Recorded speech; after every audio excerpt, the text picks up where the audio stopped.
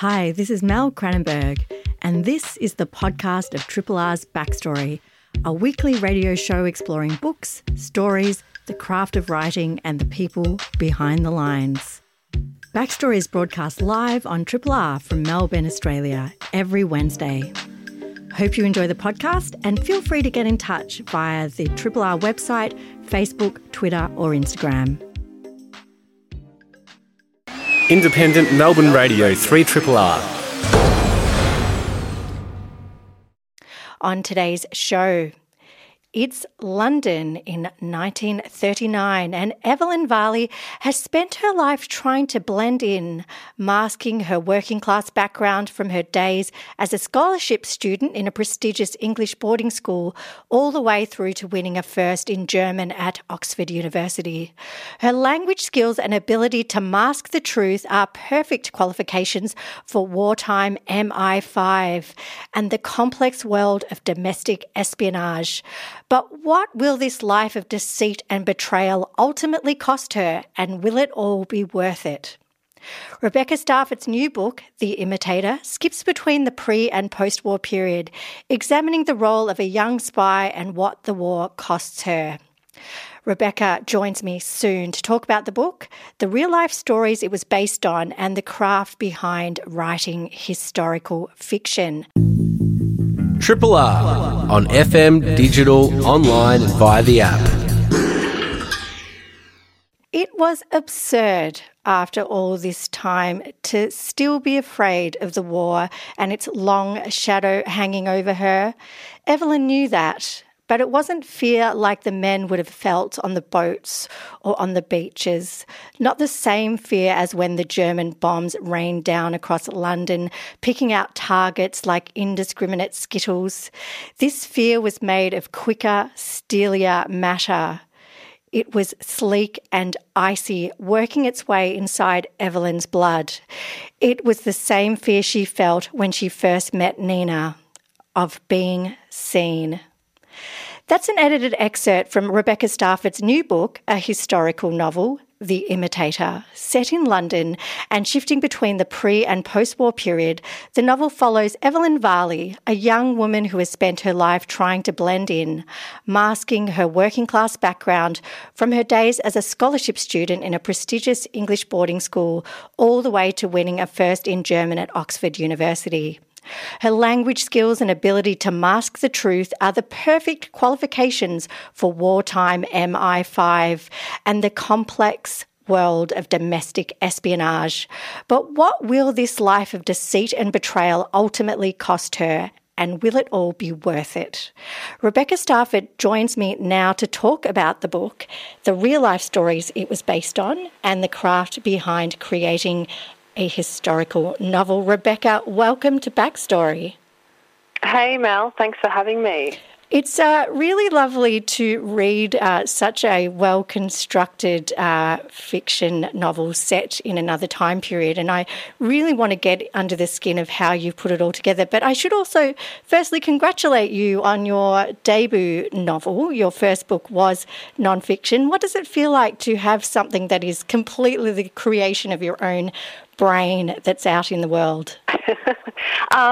Well, look, it's definitely different talking about a novel, in comparison to talking about a memoir, particularly, Bad Behaviour, my first book, which was about my experiences as a teenager at a boarding school and exploring girls' aggression and bullying. So, it is a little easier to talk about this one, and it's been really great, to have the opportunity. But to work on fiction is something I always hoped that I would do. So I'm really pleased to be here now doing that. Now, this character doesn't bear any resemblance to you, as you've described in your earlier memoir, but there is certainly a setting in a boarding school and elements of bullying, I guess, that lead this character to really try to sort of, get along by blending in. And this is a skill that later leads her into this kind of career in espionage that she lands in. But this was actually based somewhat, at least, on a genuine historical life. Can you talk a little bit about that?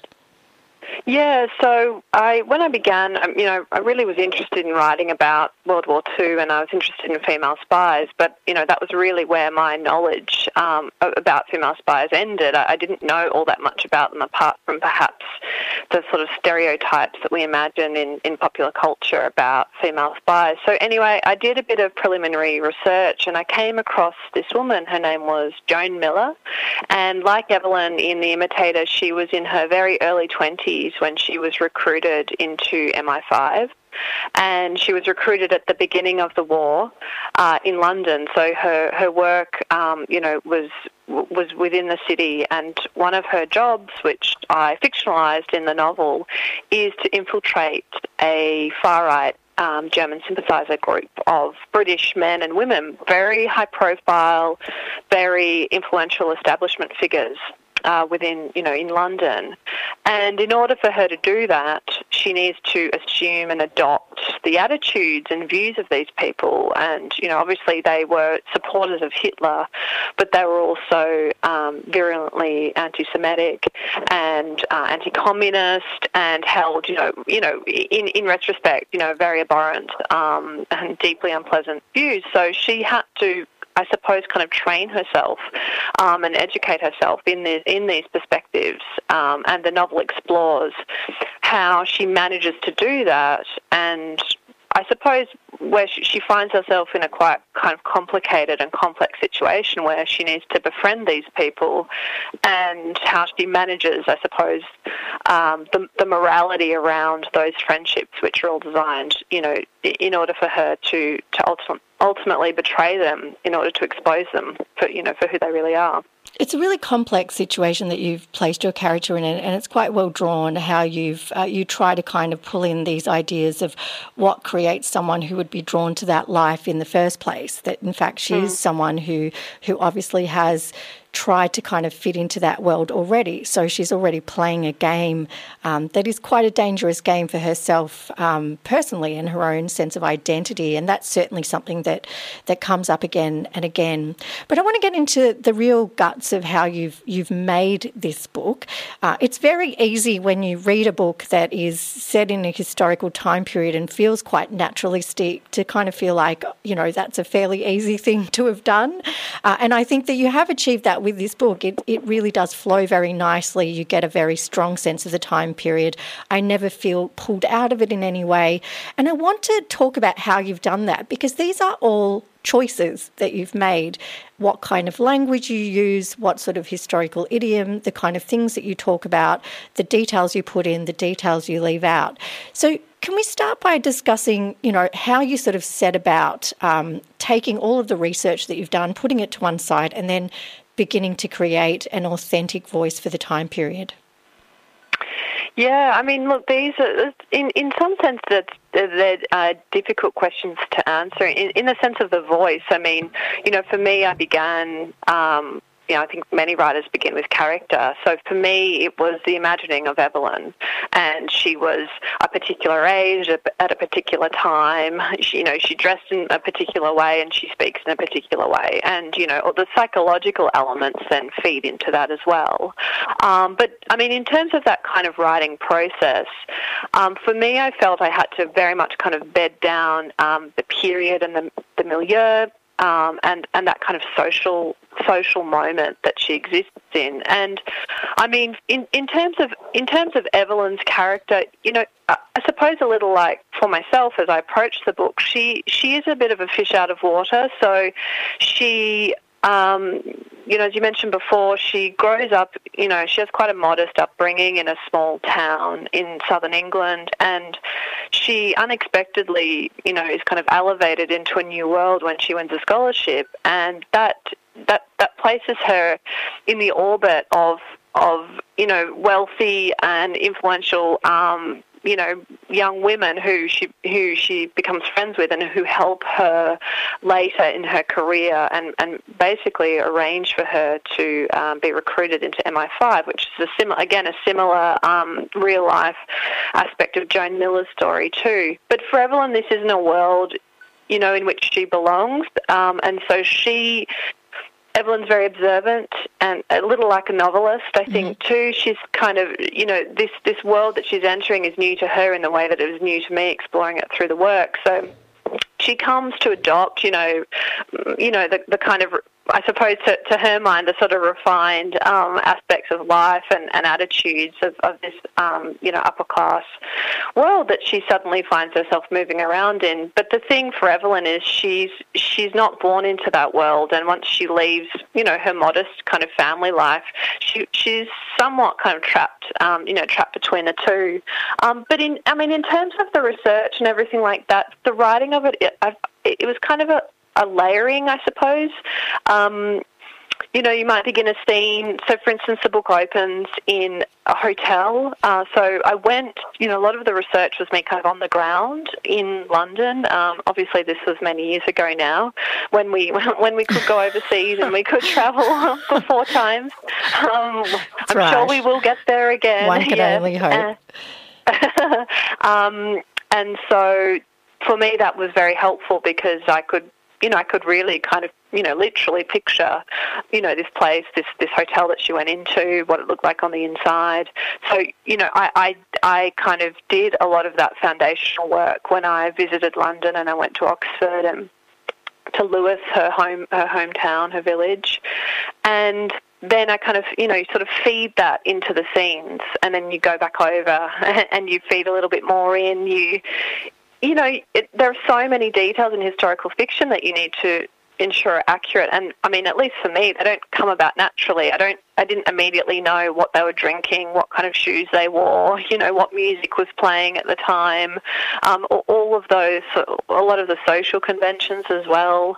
And so then that gets sort of layered over the top of it as well. So, for me, I was reading a lot about food and drink and music and life. I had maps of London sort of pinned up to my study to make sure that you could walk from A to B and, was this building destroyed in the war and all of those sorts of things. So it is a kind of an accumulative process as well. But setting for me was really important. And the voice, I think, if I read a lot of historical fiction and have read a lot of it. So that there's the fiction obviously that was written within the period, and then there's the reimagining or sort of revisionist history, I suppose, which is what this is.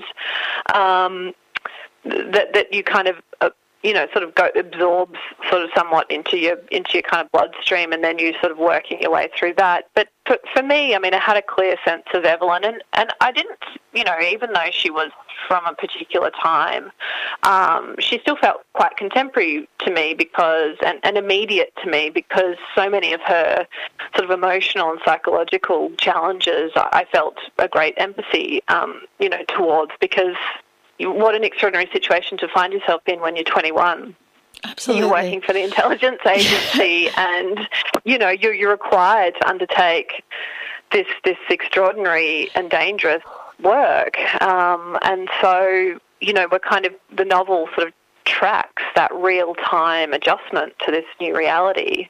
But for Evelyn, she, as we were talking about before, she's sort of primed for this work because her whole life leading up to this point has been dedicated to constructing a self that she thinks will help her get on and succeed and move forward. This obviously gets her, maybe unsurprisingly, into a bit of trouble later in the book because her moral kind of core is really kind of undeveloped, and she spent so much time thinking about, this presentation of herself that she hasn't really built up a real sense of her inner self, too. So that's, the novel, the later time frame when we meet her after the war is her reckoning, I think, with that, with those sort of failings and what that's done to her. I have to say one of the things that really struck me when I was reading this book was the characterisation, particularly of the kind of gender politics of the time, and how you've managed to handle that in a way that I thought was incredibly appropriate to the time frame while highlighting it in a way that I think a modern audience would appreciate. So she, very often Evelyn, the central character, is sort of the object of unwanted, male, what we would basically call sexual assault now, or at the very least inappropriate, sexual touching or things of that nature. There's also other kind of, her relegation to working in menial jobs when she first starts in MI5 is also something that's of that time. You don't have the protagonist overtly question it, perhaps in a way that a modern person would, but you have her clear discomfort and these ideas of what it was like to be a person in that time when we didn't have the literacy that we do around the lack of acceptability of those kinds of things. Can you talk about how you handled this? Because I think it was a really a delicate kind of dance that you played, where you were trying to stay very much within the time frame and the social mores while still showing that this was, very much an issue of its time. Yeah, look, it was something that was really important because, ultimately what was driving me to write the book was a kind of rescuing of a character like Evelyn who's been forgotten. A lot of historical fiction now is about, kind of uncovering, really important figures within our history and giving them, the attention that they deserve. The thing that I noticed, what really kind of sparked my very initial interest in writing a war story was I came across an obituary in a UK newspaper about a woman. She was in her 80s and she'd recently died. And shortly before her death, she revealed to her family for the first time that she had been a spy. And she was involved in all kinds of covert operations, being parachuted into France to help the French resistance, occupied, France and all kinds of various quite dangerous high-stakes operations. She did all that work, and then, a couple of years into her service, her position was terminated, and she was basically went back to her life, which at the time was living at home with a husband and children, and she didn't have a career after that point. And, that just, that was the first story I read, and then I came across countless numbers of these stories about how women were treated within the service and how women were treated generally after the war. As many of us, would know that women kind of stepped up during that period when men were away fighting. And then when men returned, women's roles were kind of really compromised, and a lot of them sort of went back to life as it was. And that really angered me, and, I felt kind of demoralised by that. And Joan Miller, who we've been talking about, who's, Evelyn's loosely based on, had a similar experience where her really important, work within the intelligence agency, within, a year or two after the investigations, her position, within MI5 was ended. And she never went on to work again. For the government and for the intelligence agency. So Evelyn enters into this world. It's a deeply masculine space, but, she is also a product of her time. So I wanted to illuminate those conditions for a young woman. I didn't want to kind of, I wanted there to be subtlety, hopefully. And, Evelyn, I don't want to give too much away in terms of the ending, but she, as many women were, not very well treated within the agency as well. And their achievements and the significance of their roles are often kind of forgotten and overlooked. I think that's why the way you've constructed the book, which is set over two quite distinct time frames. There's the sort of, pre-war period, or the period of Evelyn's career, or the lead up to her career as a spy for MI5, spying on domestic targets, so people who, fascists, as you've mentioned, within the kind of aristocracy or the upper echelons of society. And also the time immediately post-war. So you do get that sense of where she ends up, which is always, and she's allowed this potential for having, something beyond what perhaps you might have imagined her outcomes to be at the start of the book. So I really want to want to delve into some of this a little bit more as well, because you are, again, really trying to raise up these forgotten histories and these people who haven't really haven't been lauded in the way that they should have been, women who really took on these central roles in a wartime setting, and especially someone like the character upon whom this book is based, who were doing things that were so secretive, you would never have known about them anyway. I also thought it was really interesting that you managed to wind in another character in this book, Vincent. I hope I got that name right. Who is another spy and who has come to England as a child. Was smuggled out of Germany. And now works for MI5 and is, of course, of Jewish background. And I immediately thought I'd read recently a bit about the X-Troop, I think it's called, the Jewish commando troop that were made up of people who'd arrived in England in the kinder transports, and who then went into, again, this kind of secretive role as German Jews who basically, then had to take on English names and go to fight, obviously highly motivated to fight Nazis. But I thought that was really interesting. It's another hidden history of people who, again, I guess Inglourious Basterds comes as close as it might be to actually revealing that history. But, these are people who maybe weren't necessarily valorised at all during their lifetimes. It's sort of wonderful you've got a kind of hint of that character in there as well. What was the motivation for adding Vincent into the frame? Yeah, well, I think Vincent offers a few different aspects, particularly in relation to Evelyn. I mean, Vincent, who I suppose in a sense becomes Evelyn's closest friend, because they are each other's, they can share so much with each other because they can't share it with others. And Vincent has other secrets too, that he feels, able to share about his personal life that he can't with others. But Vincent's there to really, I suppose, represent or remind or educate Evelyn on the human reality of the war, because Evelyn, she has a level of education, but she's not particularly worldly. And, so much of her work for MI5, it's within London, as we've mentioned. It's spying and gathering intelligence on, domestic threats.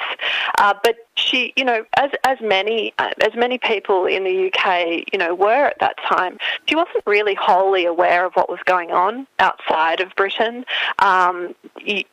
That kind of the dark cloud that we know about now in hindsight, in terms of Hitler's programs in particular around his treatment, of Jewish nationals across all of the territories that he'd invaded.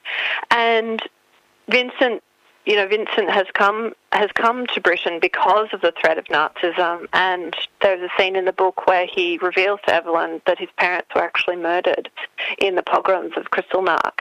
And for the first time, Evelyn is really confronted with the human dimension and the threat that is posed really to the whole world, whereas up until that point it had been, I think, somewhat sort of abstract in her mind, because it's as much a kind of intellectual sort of battle that's going on, where she's interacting with people on this sort of one-to-one sort of social basis. But what the stakes, I think, are revealed to her. And so, the work that they're doing in Britain can have kind of real ramifications more broadly in terms of what the Allies are doing over in Germany. So, But yeah, so Vincent kind of reveals, I think, to Evelyn a lot of lacking in her own understanding about the situation, and also makes her understand. I think it's a turning point for her as to, okay, I've got to, I can't fail.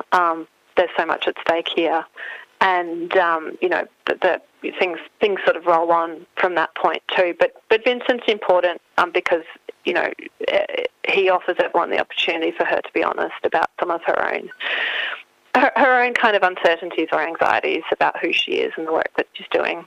Absolutely. I think it's also really interesting to think about some of the horrifying rise of fascism that is sort of looked at in this book, the domestic side of it in the UK, with the group that Evelyn is going to infiltrate, headed by a character that is loosely based on a real-life character, Nina Ivanov. Have I got her name right? Ivanov, yeah. Ivanov, my apologies, is based on, again, a character who was a real-life character. But I found it fascinatingly and horrifyingly contemporary in many ways. These people, as you've depicted them, are very much seeing every single thing that's happening in the world as a Jewish conspiracy. That is an incredibly and horrifyingly timely thing to think about because, of course, we are now going through very similarly a lot of people in the world believing conspiracy over fact. Some of these things do land squarely back in the old anti-Semitic tropes, I'm sad to say.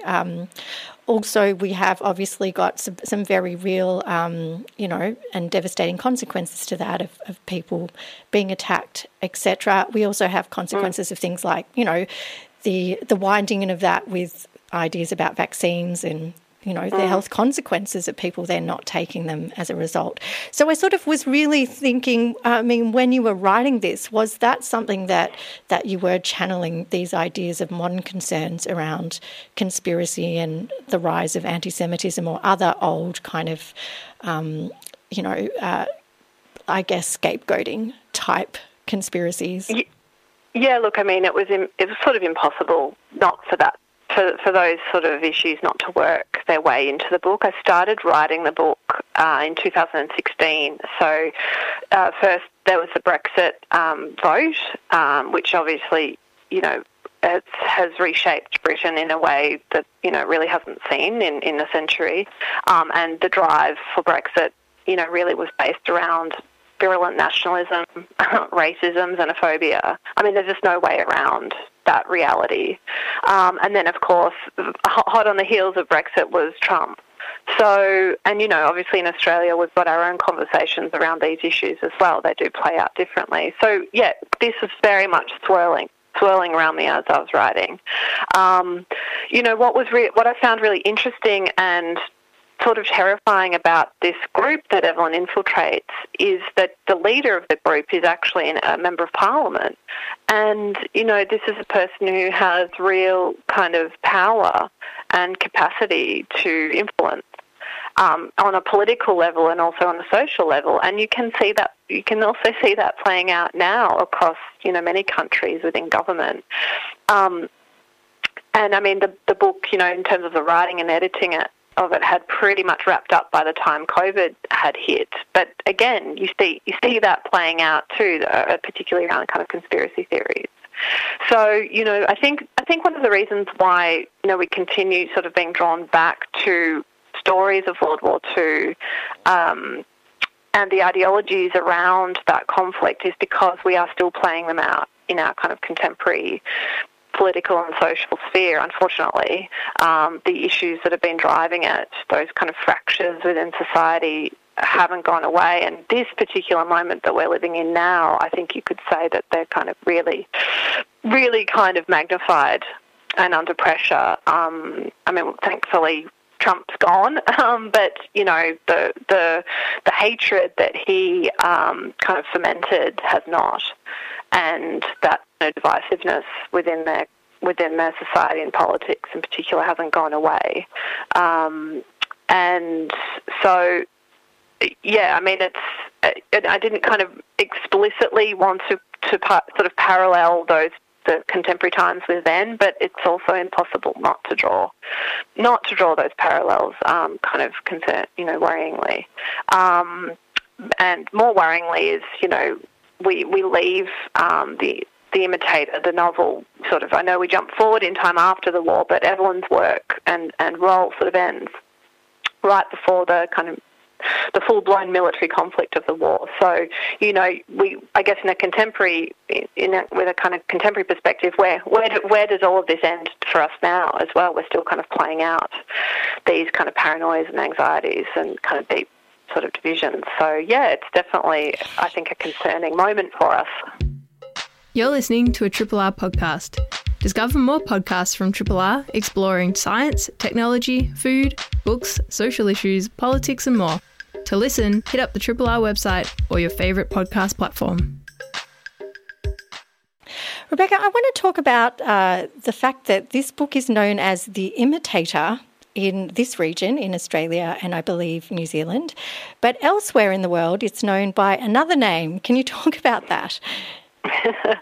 Yeah, look, so the book has been published in the States and in Canada last week, actually, and the title there is An Unlikely Spy. And so we had, look, it's less common these days, I suppose, to have different titles across different regions, but it does still happen from time to time. And when the book was picked up by my American publisher, we talked with my Australian publisher about titles because it is preferable to be on the same page. But in the States, as I've discovered, there is obviously their publishing industry is very big in comparison to ours, and so they have their own sort of subgenres, I suppose, of historical fiction. And World War II fiction in the States is very big and very popular. So when you have a novel, that fits within that genre, they like to publish sort of right into that zone, so to speak. And so I think that's why the decision was made to slightly adjust the title and to get spy in there, because that, in terms of the way they promote and market and sell the book into store, that component is really important. So that's why we ended up with the different title, which I hope isn't too confusing for people. But there it is. There's also quite a different cover I've noticed as well that does seem to really play up the very 1940s feeling as well, which I imagine. Yeah. And there's teacups as well, which I think, yes. With a lot of the kind of desirability of that sort of, the British sort of idea, historical British stuff sort of seems to do quite well in the American market, so that makes sense. Absolutely, yes. Yep, that's right. So that was also interesting to see the way that the cover designs are different in terms of what that imagined sort of market is as well. So that's been really interesting from my perspective. Yeah, look, I wanted to talk a bit about this because I think that it's one of those interesting little tidbits about the world of publishing, and that is that obviously you don't always use the same titles or you don't always use the same covers, but you also don't always use the same language depending on who you're communicating with. We have regional differences in how we express ourselves in English. It's a very varied language across the post-colonial world, I guess, if you like. Was that something that when you went through the edits for the versions for the North American market that you had to do a lot of work on as well? Not a huge amount, actually, to be honest. In terms of the editorial process, my Australian publisher had done the initial kind of structural report on the novel, and then my American publisher sort of read that version that I had reworked, the sort of re-edited version, and they provided some feedback, and we incorporated that into both versions because, again, it's desired that the final version, even if you do end up having different jacket art and even a different title, that the two versions of the book within the same English-speaking countries are as similar as possible. But then, of course, in the next stage of the editorial process, the book was Americanized in the sense of changes to spelling. I think footpath became pavement. A couple of those, sort of language differences. But the difference, I think, with my book is that it is written with, in a particular time with that vernacular, that sort of British, but also sort of wartime, sort of voice. So there's not too much because it's not, you don't have that contemporary voice. Whereas perhaps if it was, a modern story, there'd be more work done to that. But at the same time too, I think when a book is set in a particular place, that there needs to be an adherence to the voice that's attached to that place as well. So yeah, it wasn't particularly kind of particularly extensive, those sorts of notes. Either that I got from the Americans, though I do know from working in publishing myself and from other writing friends that sometimes those changes can be, those editorial conversations can get really interesting. What is Vegemite, for instance? Can't they be eating peanut butter or something? Something like that. So.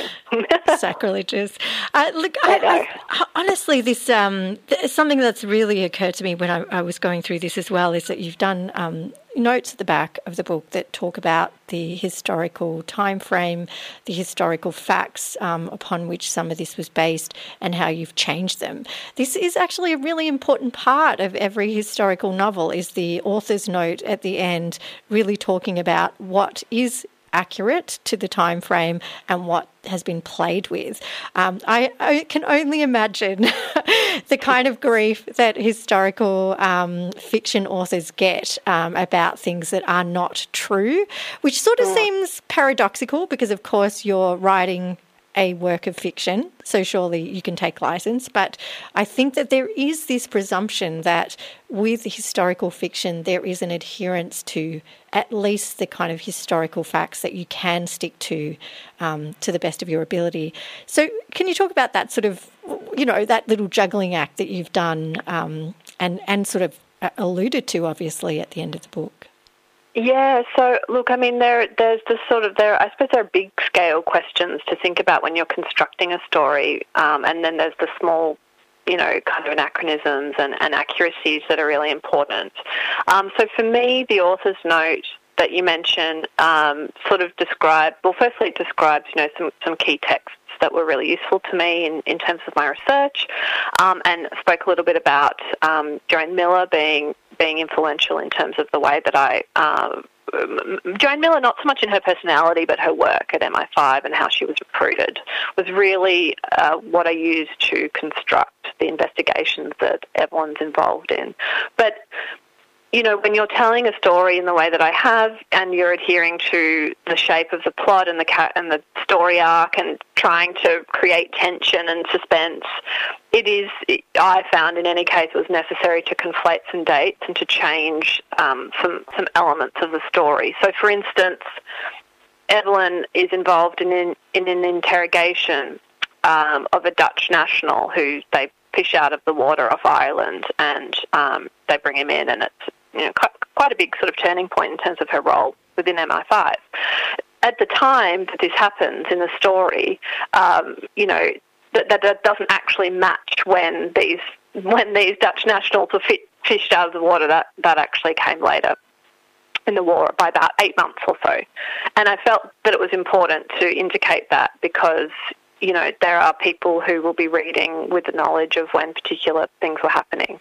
And there are a few other things like that. So some of the timeline stuff I kind of moved months around and things like that, particularly around the investigation and the real life investigations that were happening.